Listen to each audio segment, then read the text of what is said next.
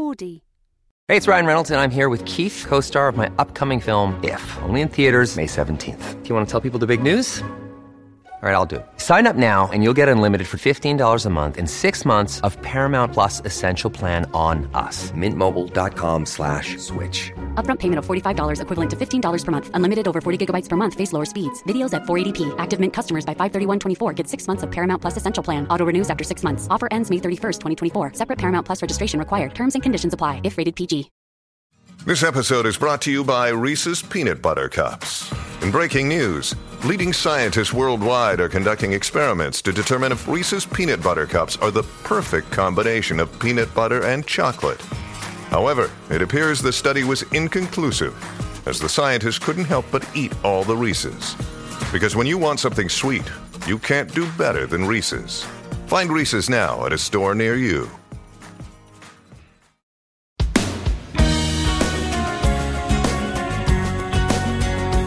Welcome to the Big Travel Podcast, exploring life stories through travel. I'm Lisa Francesca Nand. My guest today's work has taken her to everywhere from the poorest parts of the world in the back streets of Bangladesh to the most glamorous of red carpets at the Oscars. She's an award-winning journalist, trailblazing in terms of eco-journalism and fashion. She's on our screens almost daily on a little programme on primetime BBC One called The One Show. And she's hopefully going to clear up some tricky questions I'm always asking myself about the impact of travel on our planet. Welcome, Lucy Siegle. Shall we start with Africa? Because you're fresh, almost fresh off a plane from Africa. What were you doing in Africa with Ellie Goulding? Yes, I went to the third UN Environmental Assembly, and it's in Kenya because that's where UN Environment is based. And Ellie Goulding was becoming a Goodwill Ambassador for UN Environment, which is brilliant news. And so I went with, hello, gatecrasher. We went to Nairobi, flew into Nairobi, and then transferred immediately to their little domestic airport and flew to North Mara, where we stayed in an amazing lodge and did a little bit of safari. And then we went in to see the Maasai. Bear in mind, I've only ever been to a zoo before. So can you imagine the transition? It was like a Disney film. Like before the plane had even landed, my friend Hannah was looking out the window going, there is a rhino. And I was like, don't be ridiculous. I mean, it was, and literally every animal seemed to be there, just lining up, waiting for our arrival. It was insane. There were so many beasts. Because it's in their natural environment, that's what freaked me out, because, as I say, I'd only ever really been to a zoo, and many years ago, because I'm not sure if I even agree with zoos now. So it was such a head spin, and it was like, you know what it is? I don't want this to sound fatuous, but it made me realise how well observed Disney cartoons are. Because is that the first thing that occurred to you? Because it was so out of my realm of experience that it looked like a cartoon. And there were, like, zebras do behave in a weird way, and they're quite sort of like attitudinal. And then lions, I mean, we saw some lions just after they'd fed, and they were lying around like the blooming kings of the jungle, which is apparently what they are. So everything was that was my only real reference point. But seeing them in that natural environment is also can trick you as well, because we had a guy with us, Teddy, who is a mixed race guy, and his father is from Kenya, so indigenous from the Mara, and his mother is white. So he'd grown up with a foot in both camps, if you like. He was saying to us, don't be fooled, because you look around now and there seems so many animals, but his grandfather would think, where are all the animals? And his great-grandfather would think that even more. So it goes back and back and back generations. So I felt like my brain was being filled with all of this stuff about conservation, which I haven't even thought about. And there is no substitute for seeing stuff in the wild, which is an incredibly overprivileged, ridiculous thing to say. But having got to 42, 43 without having that experience, I'm glad that I had it. You know, when you see those horrific pictures of hunters, including prominent people, you know, celebrities that we know, Donald Trump's children, for a start, their gun in their hand with a dead animal in front of them that they've just hunted. Does it make that, if it can even be more poignant, does it make it more poignant? Yeah, I don't know how the guys who live there and deal with poaching manage to abate their anger about that sort of stuff. In the North Mara, there is no hunting allowed. I know in different regions So I know in Rwanda, for example, there is a conservation project where there's a certain amount of hunting, and I have a real problem with that because I can see the economic short-term imperative for that, but I think if you look at it longer term, it is so easy for idiots who unfortunately are largely the people that sign up for this sort of thing. I don't know anybody who's sane who would do it. And they go out and they shoot the wrong animal sometimes, and also accidents happen, and they take out the pack leader or something like that. And it applies to wolves as it applies to lions. Then you are basically responsible for killing a whole pride or a whole pack, because the whole thing will fall apart. Like, we know ecology is so interrelated, and everything, there's a cascade effect for everything you do. So it's not possible just to have people trophy hunting, just taking out a wounded animal or an old animal. And who are you to do that anyway? I mean, immoral doesn't really cover it. I mean, it's crazy on every level. It goes against everything we know about conservation, in my opinion. And I know people will argue with me about this. And scientists will sometimes argue about this. Conservation scientists will argue about this. But what I can say about the North Mara was the elephant project that they are doing is very, very good. So a lot of the elephants are now collared. So they have a big radio frequency tag on top of them. I mean, they look even more like a cartoon. And that's because a lot of elephants are killed, as you probably know, because of human-elephant conflict, and they're going into farmland. And the farmers there will want to protect their crops and their families, understandably. So basically, this frequency tag is monitored the whole time by the rangers, who do an amazing job, and there are lots of Maasai rangers as well. They know when the elephant is encroaching and going out of its usual feeding zone, and they will basically get in early and drive it back. So they alleviate elephant deaths that way. And as for hunting, nobody I met in the Maasai has any time for it anymore. We have our Western standpoint on it, but we don't know, exactly what you were saying about conservation and about protection, about protecting their own crops, their own villages. We don't live with that reality. No, we don't. We don't live with day. any of the realities, and especially in India, if we look at the Indian elephant, there are lots of, as the pressure on land because of development grows, there are lots of communities, very, very poor communities, who are being pushed. The elephants are having to detour, and they forage, have a really wide foraging area. So if you don't have the land mass for them to do that, they're going to go into human communities. And in India, it's caused terrible problems in some regions, because you can understand the locals going, I'm going to kill the thing. And then you've got the ivory trade as well, which is, underpinning this whole thing, where people can make a few quid, because we apparently have not been able as humanity to shut that down. It shouldn't be beyond the wit of woman or man. Men can get involved if they need to.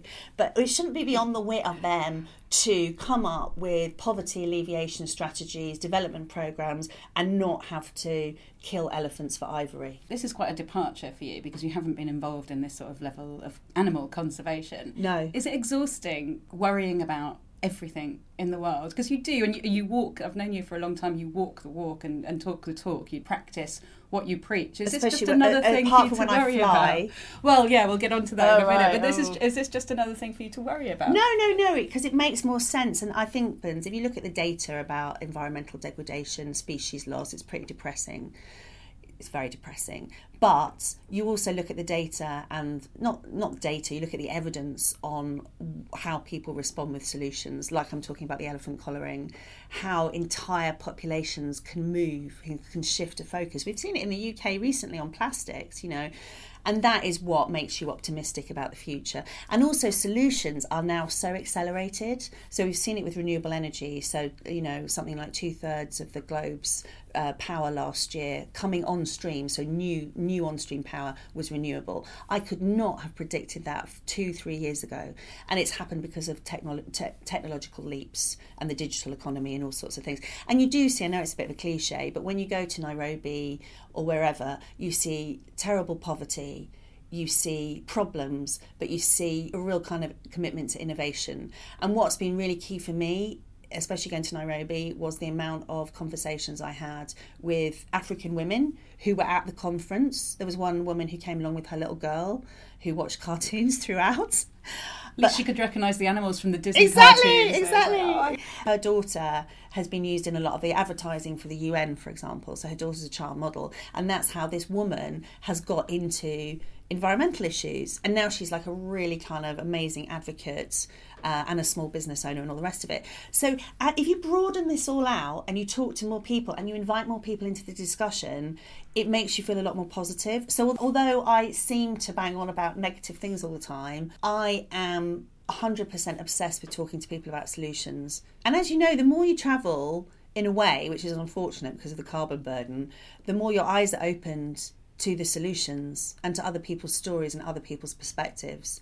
And, you know, we get things wrong. We make assumptions that are not true. And sometimes the quickest way to disavow yourselves of those assumptions is to go and see them. I think that your personal attitude, I'd say, about travel has changed in the last few years, because I seem to remember you feeling quite conflicted about travel, and I'm sure you still do, because we are burning up the planet by jetting off to the Maldives or anywhere sort of long haul and short haul. I mean, just how much damage is being done, and what can we do to limit that? Can we still travel? I don't want to stop travelling. I think you're absolutely spot on about my personal response to it, and I'll talk about that in a second, because I think it's not just me, I think it's a lot of climate change activists. And it is a problem because you do end up appeasing the aviation industry, which is pretty much ducked out of any legislative controls, any curbs on emissions.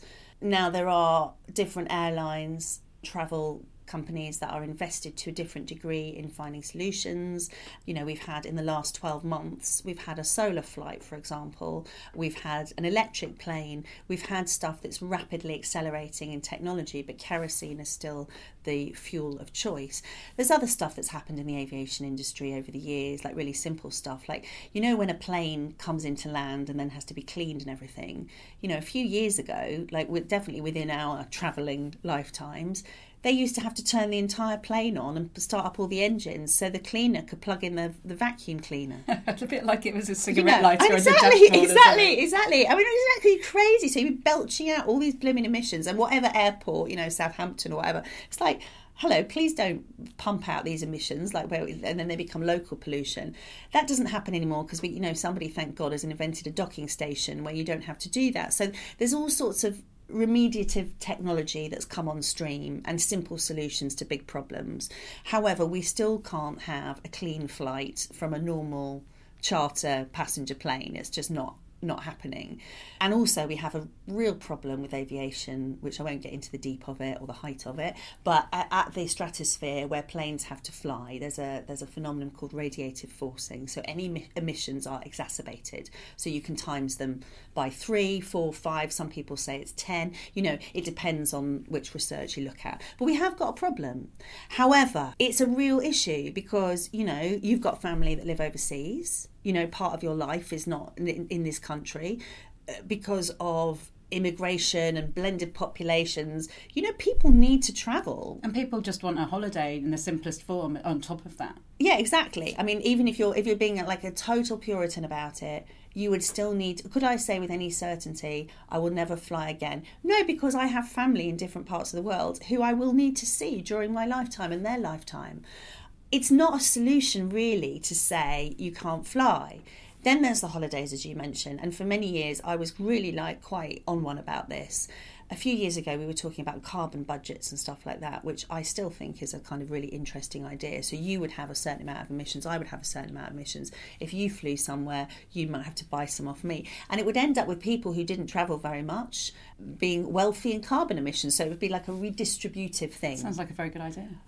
David Miliband was really keen on it, but we all know what happened there. Anyway, so I was really kind of holding out for some solution like that. And then if you wanted to ruin the planet or be a carbon criminal, you're going to blooming pay for it, you know, whatever. However, that's all really gone by the wayside because there was no appetite really in the rich West for curbing our emissions in that sense. And I think that moment has passed. I also think that after the Copenhagen climate talks in 2009 failed so spectacularly, a lot of climate change activists went, sod it. They jumped on planes. They went off to Thailand or wherever to regroup. And they said, we need to approach this in a different way. And I think what happened was Carbon emissions are very difficult for an individual to control because they're built into absolutely everything. And I've previously written guides like diets, how to reduce your carbon. It is so complicated. It's so hard to get a grip in a Western economy, in a capitalist economy. So what we've had to do is almost give that pressure and those goals a mechanism of reducing carbon on our behalf, which we have in the Paris Climate Treaty Agreement. And I think that is a kind of really amazing piece of architecture. Every country in the world is now signed up. Is that the one that Trump pulled out of? Yes. Yeah. But it's been designed in such a clever way that I think that it can withstand the 4 very unfortunate years of Trumpelstiltskin and hopefully regroup, and hopefully we can stay on track. It's looking very shaky. It's very difficult to keep emissions below 2 degrees warming on 1990 levels, whatever it is, but it is the best thing that we have. So this is a really, really long way of saying that in my mind and in the minds of a lot of carbon activists, environmental activists, we have to cede responsibility to this overarching structure. And I'm sorry, to some people that will sound like appeasement of the aviation industry, but the reality is that people need to fly. I didn't really take a holiday abroad for like 3 or 4 years, and I was a miserable woman. I really was. So what can we do, the average family of 4 who want to go to sit on a beach in Mallorca in August? You know, what can we do to make it a little bit more beneficial or less harmful for the planet? Is there anything we can do? Yeah, there's lots of things you can do, and it's about being respectful while you're there, isn't it? And also respecting the limits of that, the environmental. So the planet should be dictating everything, really. It should be setting the limits and boundaries for everything. And my job is to tell you what those boundaries are and what we have at our disposal as individual, like normal families of 4, whatever, to actually mitigate our impact. And one of the things that needs to be looked at is water use. So if you are going to southern Spain, for example, that is a real issue because there is such water pressure that every time another golf course is built or another a lot of luxury villas or whatever, it is a massive strain on the environment. We want to make sure it's protected. So I think any time that you can stay in somewhere that has the same eco values, I think that's really, really important, is feeding in to local conservation, local environmentalism. That's really, really important. And one of the things that we've seen recently is anywhere that's plastic free or takes a very, very strong handle on the plastic pandemic, which is sweeping the world, is really important, especially in a coastal resort. And nobody wants to swim around in little bits of plastic. We all probably have by this point. And it's eat really fish that's swallowed tons of plastic as well. Unfortunately, given the quantities of plastic, it's like 5 trillion little bits of fragments, it's very difficult not to eat fish. And also we found plastic fragments in honey, we found it in beer.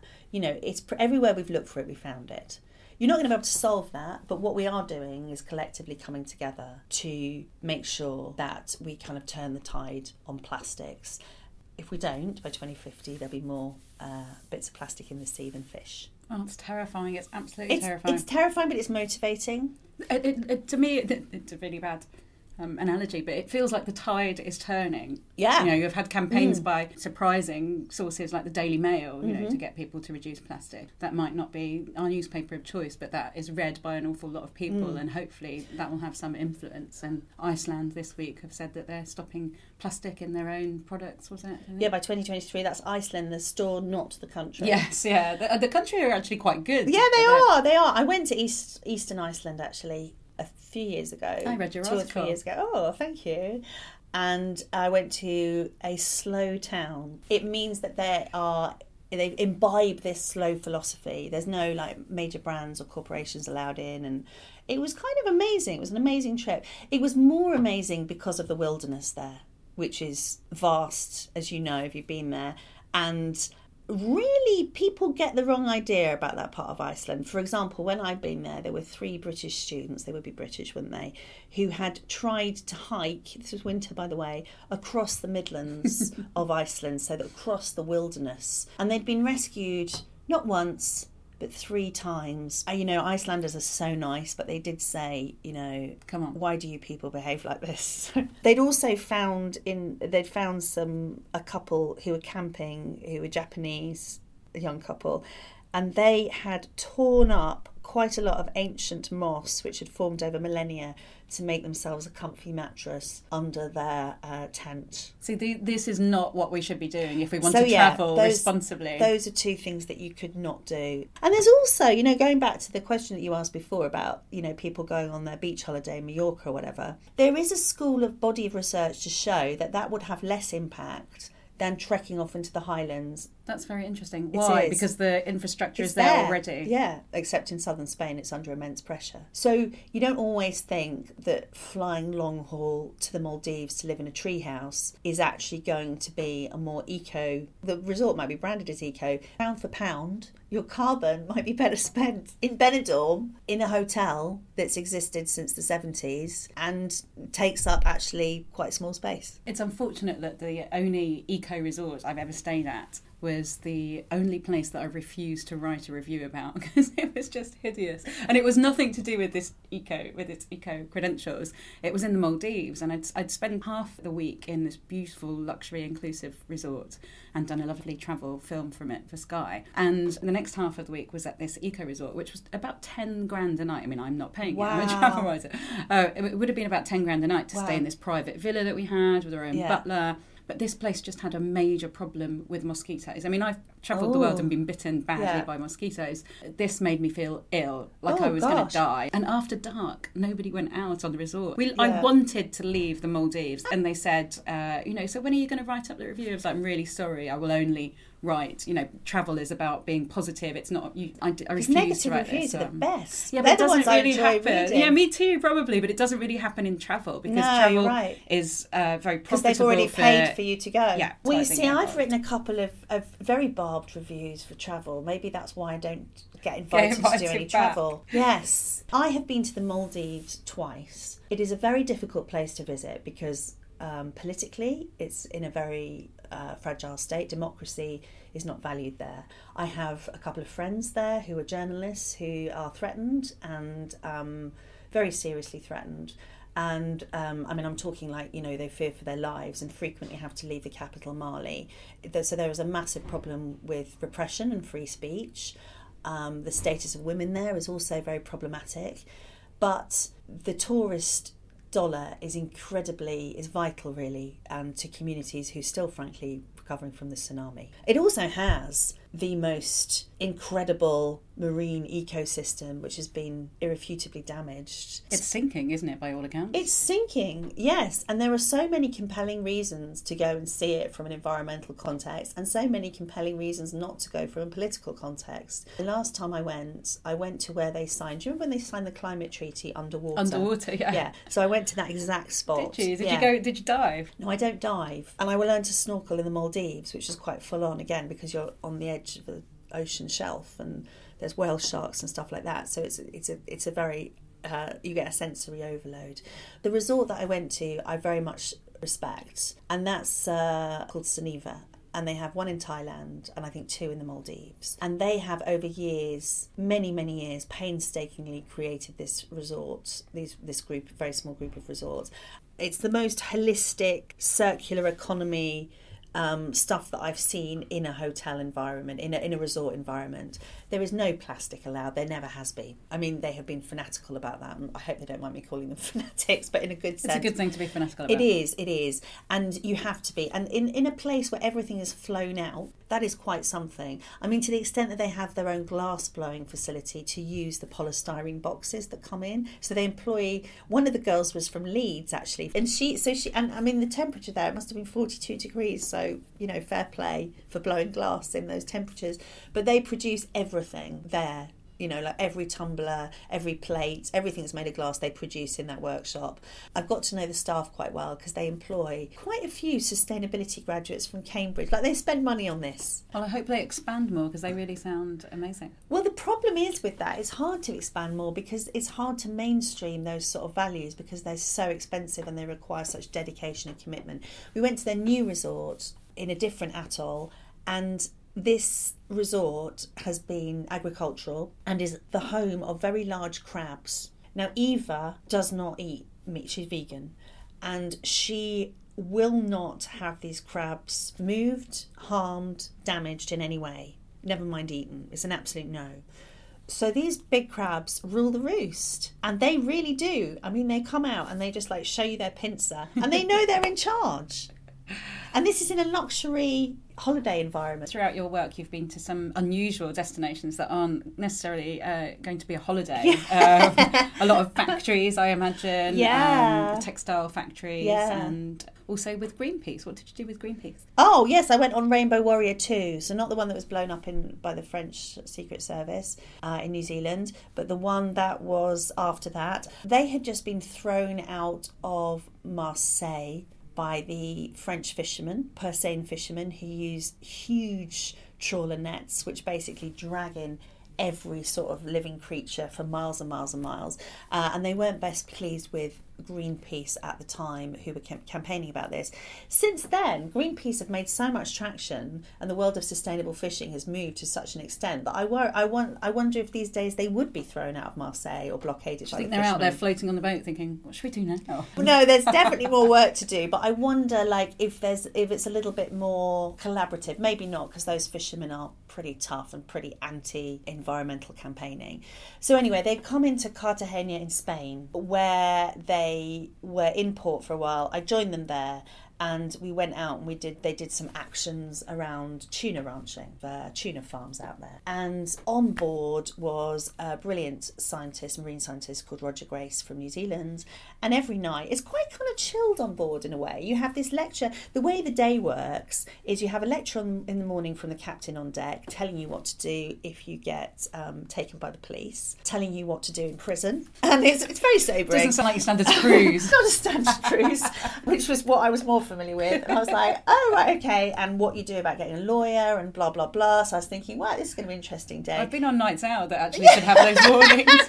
Especially in Brighton, right? And then you kind of do a lot of maintenance, because Rainbow Warrior 2 was not in great shape. So there was a lot of painting to be done. And of course, I was the sort of hapless journalist who kept trying to have conversations with people and leaning against the paint. So I came off with a lot of paint stripes all over my clothes. And then I actually stayed on board. The other journalists got shipped off to stay in a hotel, but I was allowed to stay on board.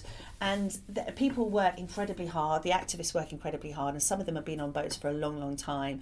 So they will get up at 4 a.m. to start their shift and swap out the toilets and stuff like that. It's not glamorous, it's really hard work. And then in the evening, this guy Roger, this marine biologist, would basically sit me down and explain to me how the oceans work and what happens when you fish out a major predator like tuna. And I'll cut to the chase here. It collapses. It's a bit listeners. Worrying. It is very worrying.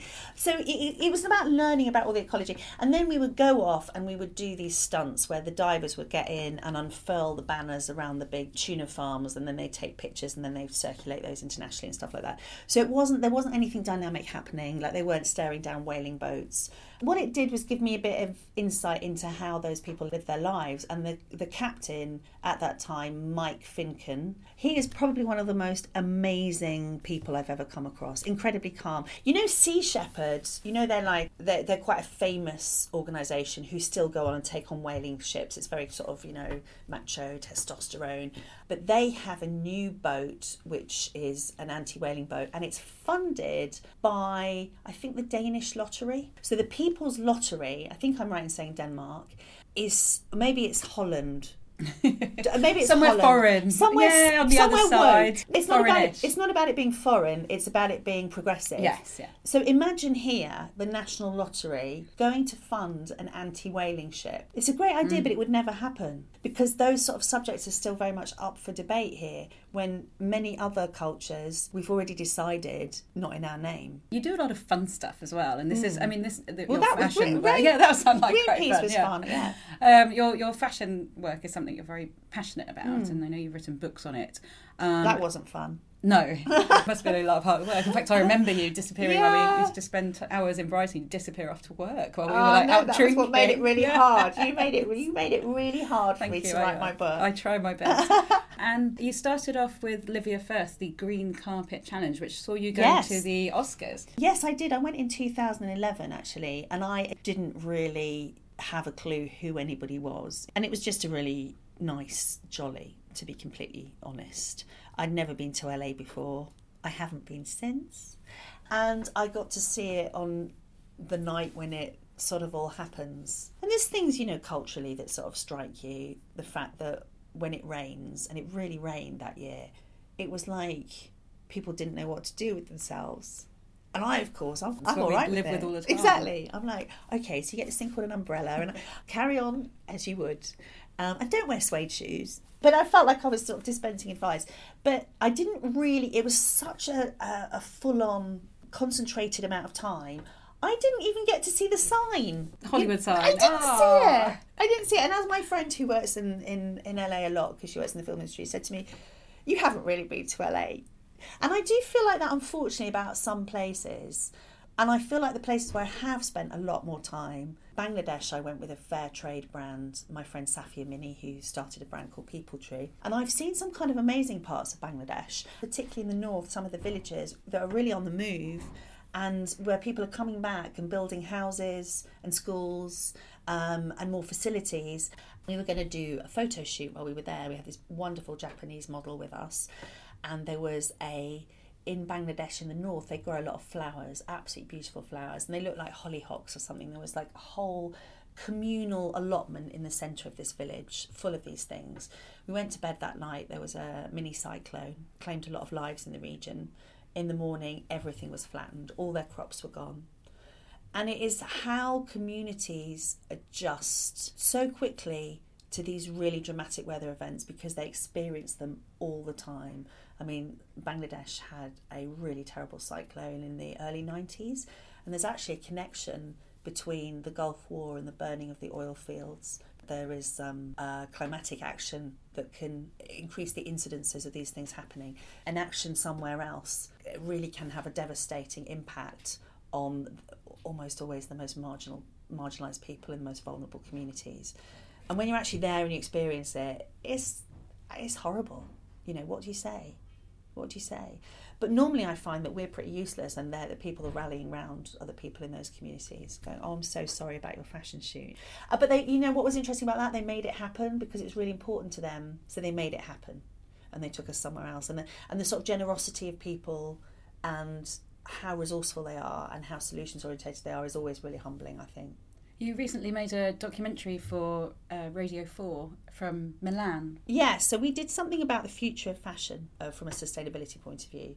We started out in Milan at the Green Carpet Fashion Awards, run by my friend Livia, and it was just a beautiful evening. It was a bit like one of those Gatsby nights. It was still quite warm, and I was standing by the red carpet, as you do as a journalist, trying to interview people, and you're always on the wrong side, and you never get to talk to anybody.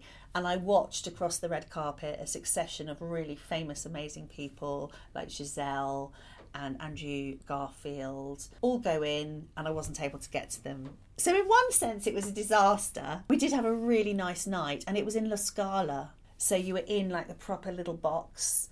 I don't really know much about opera. I'm not an opera buff or anything. But those little boxes, built hundreds of years ago, you can see from every different angle. Quite often I go to the cinema and I can't see properly. How come they can do it then? It was just all set up to succeed in performance terms as a venue. And also Milan, I have been before in the winter and it was quite grey and I didn't really get it. And on that night, I just got it. I got it as a home of fashion and I got it as a home of glamour. And Italians are so funny because there's lots of their homegrown stars there just wearing the most bizarre concoctions. They're fabulous, aren't they?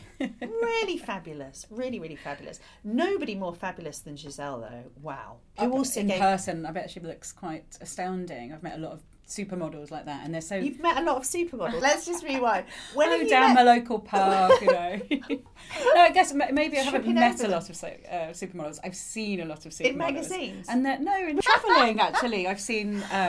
Elle Macpherson in Paris. I've stood next to Naomi Campbell. I've stood next to a lot of supermodels. You see, very briefly. I purposefully don't stand anywhere near them. But they're almost ethereal. They've got such long limbs and beautiful complexions, and they just look almost out of this world. Yeah. They make you feel really inadequate. Well, that's why do you stand next to them? By accident. That's where you're going wrong. So where do you go for fun? I know you like to have fun, Lucy. Where do you travel for fun? Travel for fun? That's a really interesting concept. I don't know if I do travel for fun, and maybe I should. Well, I tell you where I went for a conference. That sounds fun. Which I want to go back to for fun, like as in not in work, and that was Thailand. I mean, I basically travel to eat if I'm travelling on my own time. I went to Peru, that wasn't on my own time actually, on a press trip, and my God, is it possible to eat bad food there? Because I ate everywhere, all the time, from Lima right the way through, up into the north, up into the hills, in tiny, tiny villages, and I did not have one bad meal. Did you try a guinea pig? No. Tell you what we did have, we had some pisco sour. It's mixed with egg whites, isn't it? And we went to one village, you have it everywhere obviously, and they were mixing it in a blue bucket, and the translator, who was from Lima, said to me, I hope that bucket didn't have pesticide in it. I don't know if anyone's Which we all hoped, ever really. said before you've had a drink. No. Because there's not much you can do about it, because you know... Have you drunk the drink already? Well, no, we had to drink it because the guy was doing it in front of us, and it's like, you know, you can't go... This is another thing about politeness when travelling. That really tested me. Yeah, it gets you into all sorts of scrapes, especially when you're, you know, like I don't know what you're doing about this at the moment, but when I don't eat meat and things like that, and they bring out a dish, and you know, you don't know, you know, should I just eat the meat? Should I just shut up and do it? And obviously, if you're starving somewhere, and that's the only option, you would. But when it's about offending the local people or the local customs, it puts you in a difficult situation. Yeah, but how far would you go before you said, actually, I think that receptacle's had poison in it, so I'm probably not going to do that. But I didn't. I went, oh, thank you so much. Yeah. So I think that says more about me. But the you meat, survived. I did survive because they hadn't had pesticide in the bucket, and presumably they knew that would not be a good idea. No, I don't eat meat, but it has got me into some really, like in Peru, for example, I'd say I don't eat meat, and they say, that's fine, I'm going to kill this chicken for you. That's all right. I'm just going to kill this pig. You'll hardly notice. You'll hardly even notice. It's fine. But what I like about countries like Peru and Argentina as well is that they eat everything from the animal. And I kind of wish that we did that here. You know, if you're going to, don't just have the steak or the nice bit and leave it. You know, eat the snout, use the hooves. They do. Are you going to order snout off a menu, are you? I've had pig cheeks back when I used to eat meat. So it's a big difference. You can have all of this stuff in East London. Yeah, you can. Yeah. By the way, whether you want it or not. You know, the place I really want to go is Great Blasket Island, which is an island off Ireland. I've never heard of it. There's a book. I grew up partly in Ireland, and there's a book that you have to read in Irish, which was hard for me because I don't speak Irish, but I had to sit through the classes, and it's about this woman called Peg, and she's a very miserable woman, and she lives on Great Blasket. And there's other books as well, because it had a lot of poets and stuff. It was evacuated, I think in the 1930s by De Valera, because they had cholera. So he's like, shut this down. I'm shutting this down. You're all getting off the island. And now it's just got some donkeys, but it's got like whales and dolphins around it. The sea life is incredible. And there's still some of the cottages and stuff like that. But it's really like one of the wildest places that's near to us, which is now uninhabited, and I'm desperate to go there. That sounds amazing. Yeah. Can you think of surely there must be some sort of work reason, as you don't seem to travel for fun. This is the point, isn't it? And I think that is a really good point that you raised. I'm always motivated to go somewhere because someone else has told me to do it. So I don't really know the luxury of thinking I could go anywhere in the world, let's pick somewhere. I would also like to go to Bali again because I went there for work and I thought it was an incredible place. I went east, and why I would recommend going east is for two reasons. First of all, there's that many people there. Secondly, there's not enough people there. So they opened up the Gili Islands, which is near where the volcano is. Can't remember the name of it. Anyway, the Gili Islands you didn't really used to be able to go to. It's a real intrepid off the track thing. Now there's hotels there and there's loads of day trips. So people go up to Ahmed in the east and they just get out of there as soon as they arrive. They get out of the boat across to the Gili Islands. Consequently, Ahmed is on its knees. There's no work. There are not many fish to be had anymore because it's been overfished. You talk to the guys there and they really need tourism so badly. And we went there and we absolutely loved it. And there's a really lovely couple of hotels. There's a hotel run by some Dutch people, which is just gorgeous. So I would make a plea for people to go to East Bali if they go there. It's very quiet. It's not for the Australian party animal, because they'll all be in the south. And then you can go up to Ahmed. That's what I would do. And I'd do it again. Normally with people, I go back to their childhood and everything, but we've had such a good conversation about adult stuff. I never travelled as a child. I just went to Wales in a caravan. Oh, North Wales is lovely though. I did a lot of North Wales as a child, and Ireland obviously, because my family was partly there, so I used to go backwards and forwards and do all that. But I used to stay with my cousins, and I hope they don't mind me saying, but we didn't always get on terribly well, so I love them now. I wouldn't say Limerick's like my number one holiday destination, but Skibbereen in West Cork is beautiful. And North Wales. I wish I wasn't so far from it, because I absolutely love Wales. Because when I used to live in the Northwest, when you used to go to North Wales, like the Clyn Peninsula or anywhere around there, you go on the beach and pretty much your entire road would, for the 2 weeks in August, would be lined up almost in house order. Just have your windbreak up, it was pretty much the same. I mean, it was like so funny. Hello, like, Mrs. Jones. Yeah, everyone like migrated. But because that was our holiday experience growing up, I'm really good with cold water and British beaches. I mean, I would literally go in now. If I see sea, it's hard for me not to have a little splash. And my little nieces, who, some of them have grown up going abroad, like normal people, they'd just be like, what are you doing? I'm not going in there. You're going to be one of those crazy old ladies that goes swimming on Christmas Day Can't snow. Wait. I'm really working my way up to that. That's my ambition anyway. So my last question is a question I can't afford to ask, but I'm going to ask you anyway. Oh, this is intriguing. It's about music, actually. I don't know, you have quite questionable taste in music, I think, as I recall. But, she means terrible. You're just being polite. Yes. I've got shocking taste. You do have shocking taste in music, which is why it's quite an intriguing question for you. But music means so much to me, and it's a big part of... You've got good taste. When you travel, I love listening to music. If you had to recall a song that meant something to you in terms of travel, that you've listened to when you've been on a beautiful beach, or when you've been at a factory in Bangladesh, or wherever you go. I listen to music in a factory in Bangladesh? Could you pinpoint a song that we could end with? Were we to afford a song to play, but we'll just have to think of it in our heads. I can tell you one, but you're definitely not going to be able to afford it, or you can maybe do a version of it. And we can't even sing it. It's not going to reflect well on me. I know. I think that's why I'm asking you. Totally ruin any street cred you had left.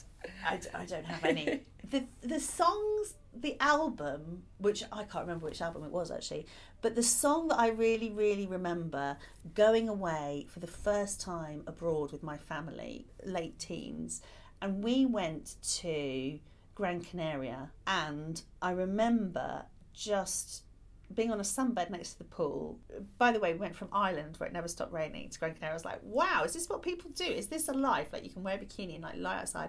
And I just listened to the Bangles non-stop. I'm unashamed. I love the Bangles. And it was whatever album Eternal Flame was on. I had a Walkman, I had a bikini, I had a sunbed, and I was like, this is living. I can hear that, and I can feel that sun, and I can listen to whatever the little one that had the good voice that sang Eternal Susanna Flame. Hoffs. That's it. Well, yeah. See, I properly love the Bangles. Oh, well, thank you. That's lovely. I'll go home and listen to it because I can't afford to play it. You could sing that. Maybe you can't actually sing it. Yeah. What if we change the word? Oh, no, because we still have the tune. I don't think we're going to start writing any music. Thank you very much for going on my podcast. It was a pleasure. What an honour to be on your podcast. I hope you enjoyed that chat as much as I did. Thanks so much to my old friend Lucy, to Azimuth Post Production in London Soho for the use of the studio, and thanks so much to you for listening. And don't forget to subscribe to the Big Travel Podcast.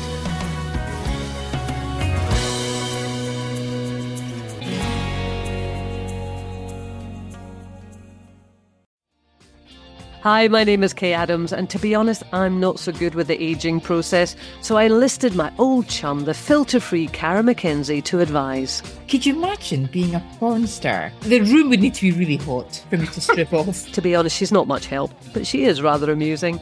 And along with some great guests, Joe Brand, Andy Oliver, Anton Dubeck, Ruth Langsford and Craig Revel-Horwood, darling, we are learning how to be 60. Listen wherever you get your podcasts.